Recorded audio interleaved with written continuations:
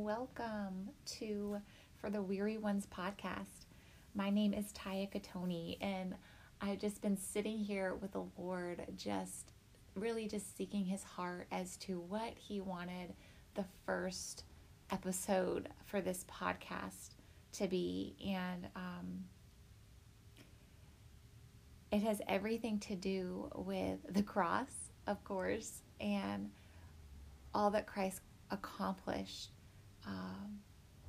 The impartation of His righteousness to us, and how God sees us.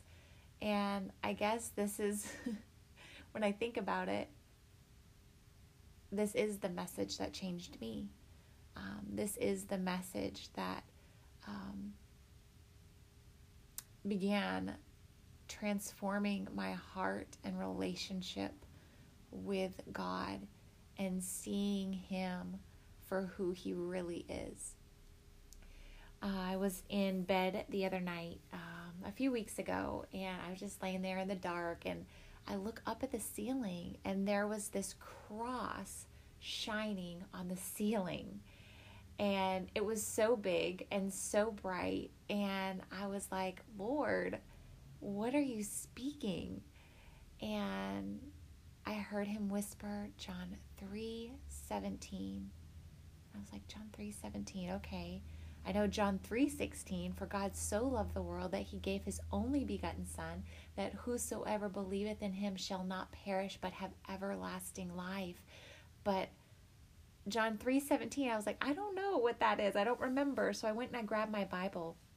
And John 3:17 says this, for God did not send His Son into the world to condemn the world, but that the world through Him might be saved.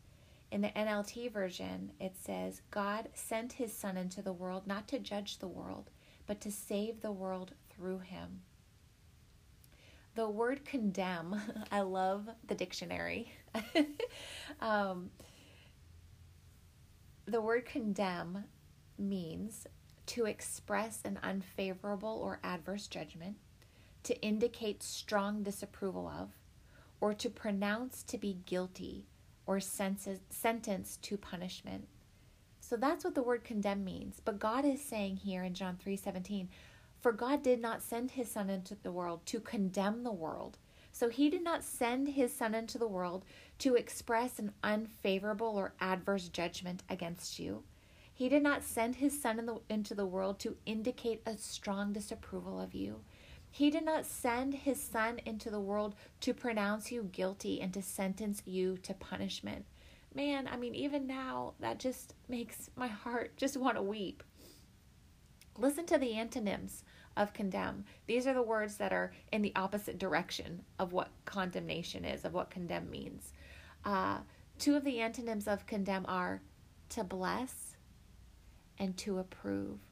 So God did not send His Son into the world to condemn you, but so that He could save you, so that He could bless you, so that He could approve you.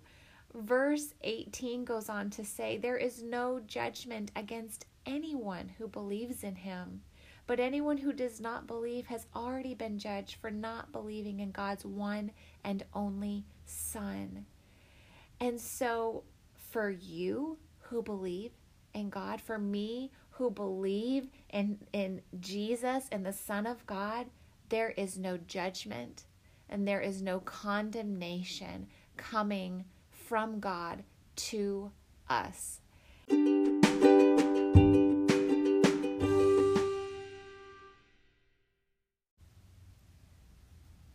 so have we fully received and lived in the reality of this truth?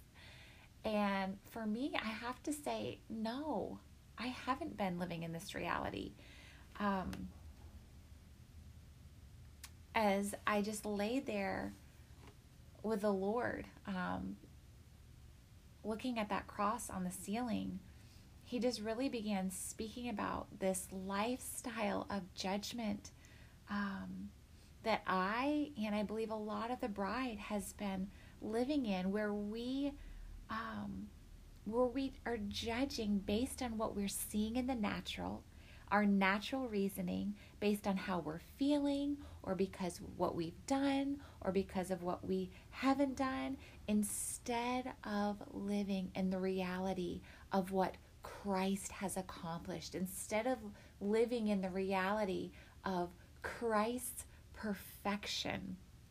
And not only have we been harsh toward others, but the Lord was really pointing out that we have been judging ourselves so harshly, our eyes so fixed and laser focused on our faults and failings and differences. And these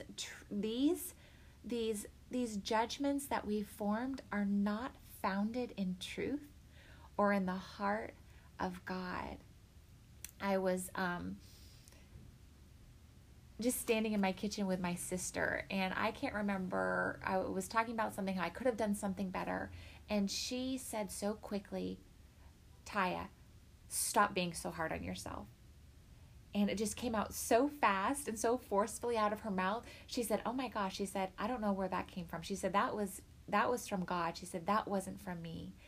And then a couple of weeks later, I was doing the same thing. I can't even remember what it was, but I was being really hard on myself.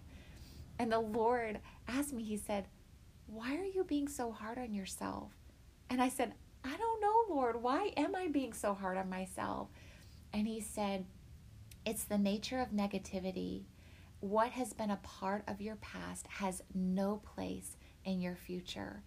And I just speak that over you right now, that this land of negativity that you have been living in toward yourself, toward others, where we're seeing people or circumstances in the natural, reasoning them in the natural instead of seeing things in the light and the truth of the cross and all that Christ accomplished.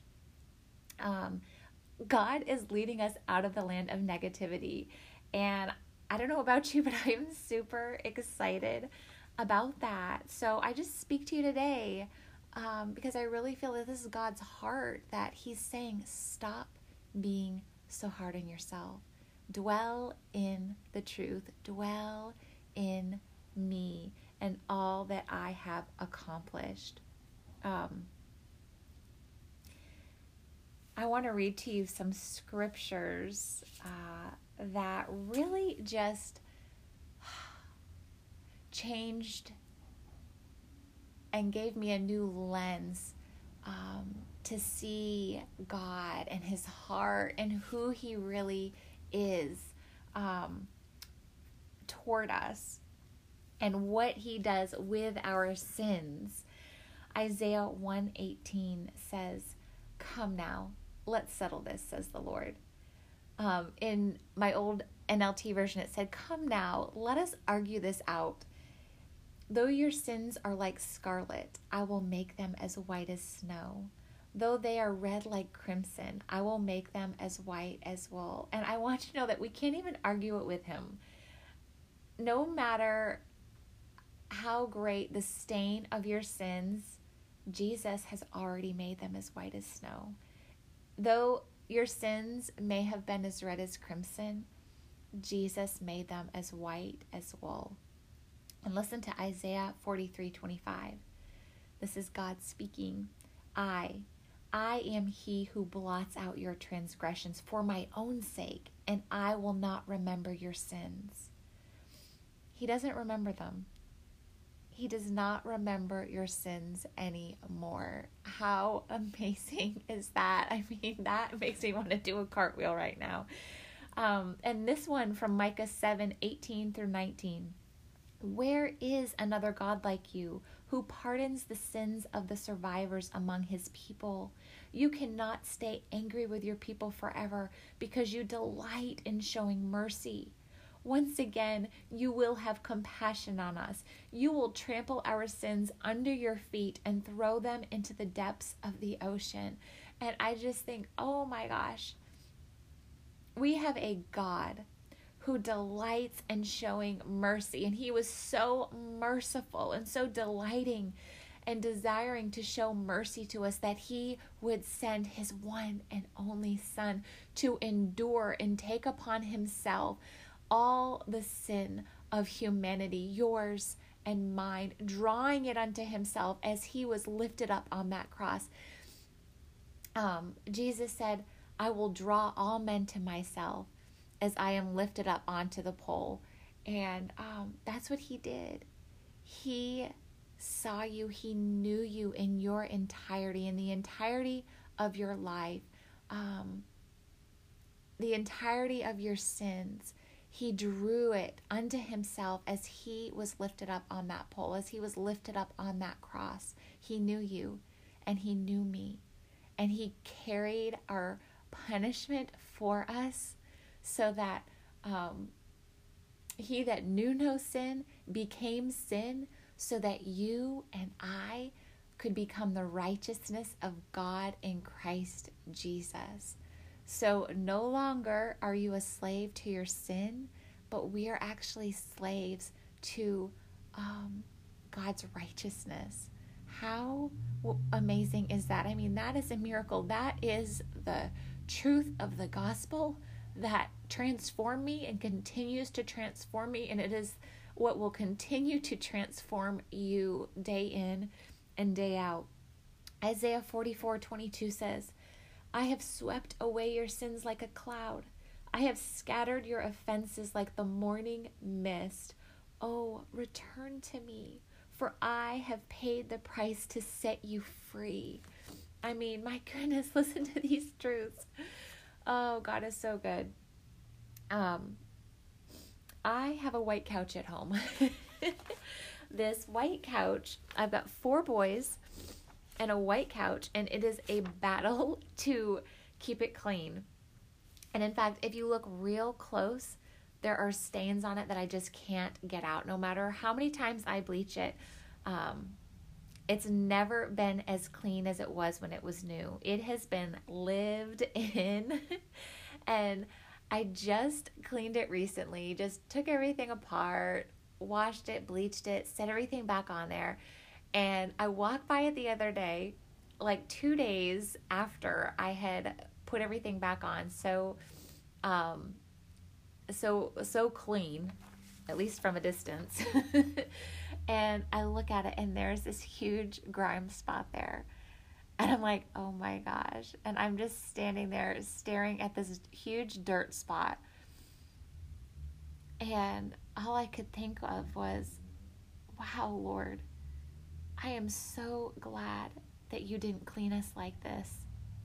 And I want you to know that you are not that white sofa covered, and don't ever be deceived into thinking that you need to run or hide from God because you are too dirty or made too big of a mistake, or that you are without hope, because it is simply a lie.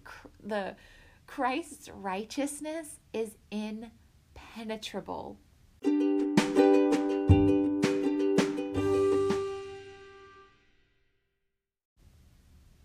So I think a lot of us hear these truths and then think, oh my gosh, and then when we sin, when we make mistakes, okay, well now what?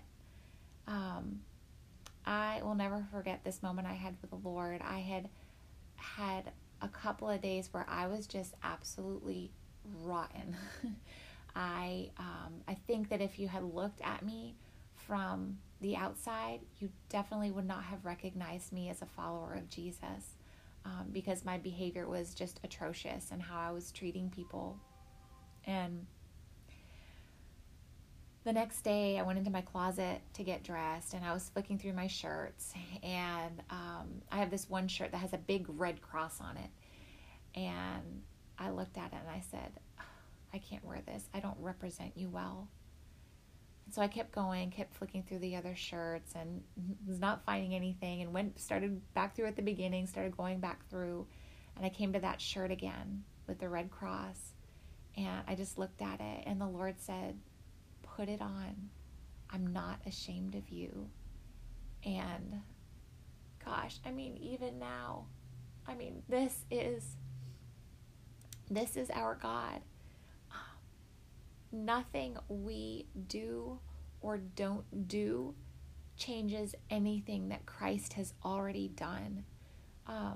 Ephesians 2:8-10 says, God saved you by his grace when you believed, and you can't take credit for this. It is a gift from God. Salvation is not a reward for the good things we have done, so none of us can boast about it. For we are God's masterpiece, God's handiwork. He has created us anew in Christ Jesus so we can do the good things he planned long ago. And I think we are a people who are being trained to rest in this truth that we are his masterpiece. He is the creator and we are the creation. We are his work to perform. He is the potter and we are learning to enjoy being the clay. He is making us. It's not the other way around. And I remember I was just driving in the car and I was thinking about past sins and things that I had done and thinking, oh my gosh, I'm definitely going to reap what I sowed here. That was just my internal dialogue. And the Lord said to me, he said, daughter, why would I punish you for something you were never trained to do? And I believe that he is speaking that over you right now. Why would I punish you for something you were never trained to do? This life in Christ is new. We are always being trained up in a new way. And by placing us in Christ, God is free to exercise his unfailing love while giving us room to be humans, being trained up by God in his righteous way. Philippians 2:13 is one of my favorites, and it says, for God is working in you, giving you the desire to obey him and the power to do what pleases him. I was thinking the other day, wow, Lord, you are the only one who has ever changed me.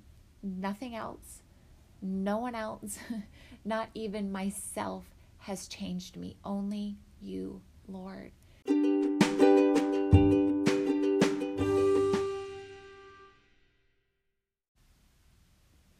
One of the things that the Lord uses to transform us is repentance. Because I think one of the places where we can stumble and fall back into that self-condemnation or judgment is in the midst of a sin or a weakness. And I was talking to the Lord, just asking him, okay, well, what do I do with my weaknesses? How do I talk about my weaknesses without glorifying them? And he said, daughter, he said, you're honest about them and you don't try to hide them. In Psalm 32, it's so beautiful. It gives such a beautiful just picture of repentance. It says, oh, what joy for those whose disobedience is forgiven, whose sin is put out of sight. Yes, what joy for those whose record the Lord has cleared of guilt, whose lives are lived in complete honesty. When I refused to confess my sin, my body wasted away, and I groaned all day long. Day and night your hand of discipline was heavy on me. My strength evaporated like water in the summer heat. Finally, I confessed all my sins to you and stopped trying to hide my guilt. I said to myself, I will confess my rebellion to the Lord, and you forgave me. All my guilt is gone. And there is such a beautiful picture of what it looks like to come before the Lord with an honest heart. And he gives us a glimpse of it, I believe, through Nathanael in John 1. And I don't know if you remember, but Nathanael is the one. Philip had come running to Nathanael to say, oh, we found the Messiah, Jesus the son of Joseph from Nazareth. And Nathanael says, Nazareth, exclaimed Nathanael. Can anything good come from Nazareth? Come and see for yourself, Philip replied. When Jesus saw Nathanael approaching, he said of him, Here truly is an Israelite in whom there is no deceit. How do you know me? Nathanael asked. Jesus answered, I saw you while you were still under the fig tree before Philip called you. And I never really understood that. How could Jesus say to another man that there was no deceit in him? And it wasn't until the Lord took me to Psalm 32, which is what I had just read to you, in the New Living Translation and in the New King James Version, it says, Blessed is the one whose sin the Lord does not count against them, and in whose spirit is no deceit. And so I believe that when Nathanael was under that fig tree, he was actually repenting. And if you look at Nathanael and that interaction that he and Philip had, Nathanael was a guy who just said what was on his heart. You know, he didn't try to polish it up and make it sound nicer or better than what it was. Can anything good come from Nazareth? And an honest heart pleases God. So and this is just a new way of repenting that I've learned recently, is just coming before him and saying, God, this is who I've been, and telling him who I've been, what I've done. And then once I'm done, I ask him to tell me who I am. And so you're going into repentance, confessing your sin, acknowledging it with an honest heart. And that is just an opportunity, you know, like what 1 John 1:8-9 says, that in that place of repentance, he is cleansing us from all righteousness, and he is pouring into us the righteousness of Christ. So this is who I've been, Lord. Okay, now tell me who I am, and let God proclaim his righteousness over you. It is so important for us to know the boldness and the freedom with which we can come to him, because we can only ever come to God the Father through the Son. We can only ever come to him through Jesus. And sometimes when I am feeling and weighed down with guilt or with shame, I have to picture myself running through Jesus to the Father, because that is the only way that I can come to him boldly. And recently, he had pointed out an offense in my heart that I had that I did not realize. And if you had told me or asked me about this, I would have said, oh no, that's not an issue for me. But the Lord pointed it out, and I still wanted to say, Lord, are you sure? And then he said, I won't remove what you don't acknowledge. So repentance is a way for us to acknowledge who we've been. It's a place for us to acknowledge our sin and our weaknesses, so that the power of God may come and rest upon us in that place of just humble submission to God. And man, it has brought about so much freedom in my life that most of the time I now look forward to being corrected and to being disciplined, because I know that it means that I'm his daughter. So when you are corrected, when you are disciplined, when the Holy Spirit places his finger on your heart and points out something that is offensive to God, see it as an invitation of love, that you can run to him and boldly confess before him. If you feel tempted to want to sit in the weight and in the guilt of the sin for a while longer, don't, because Jesus already sat in it for you.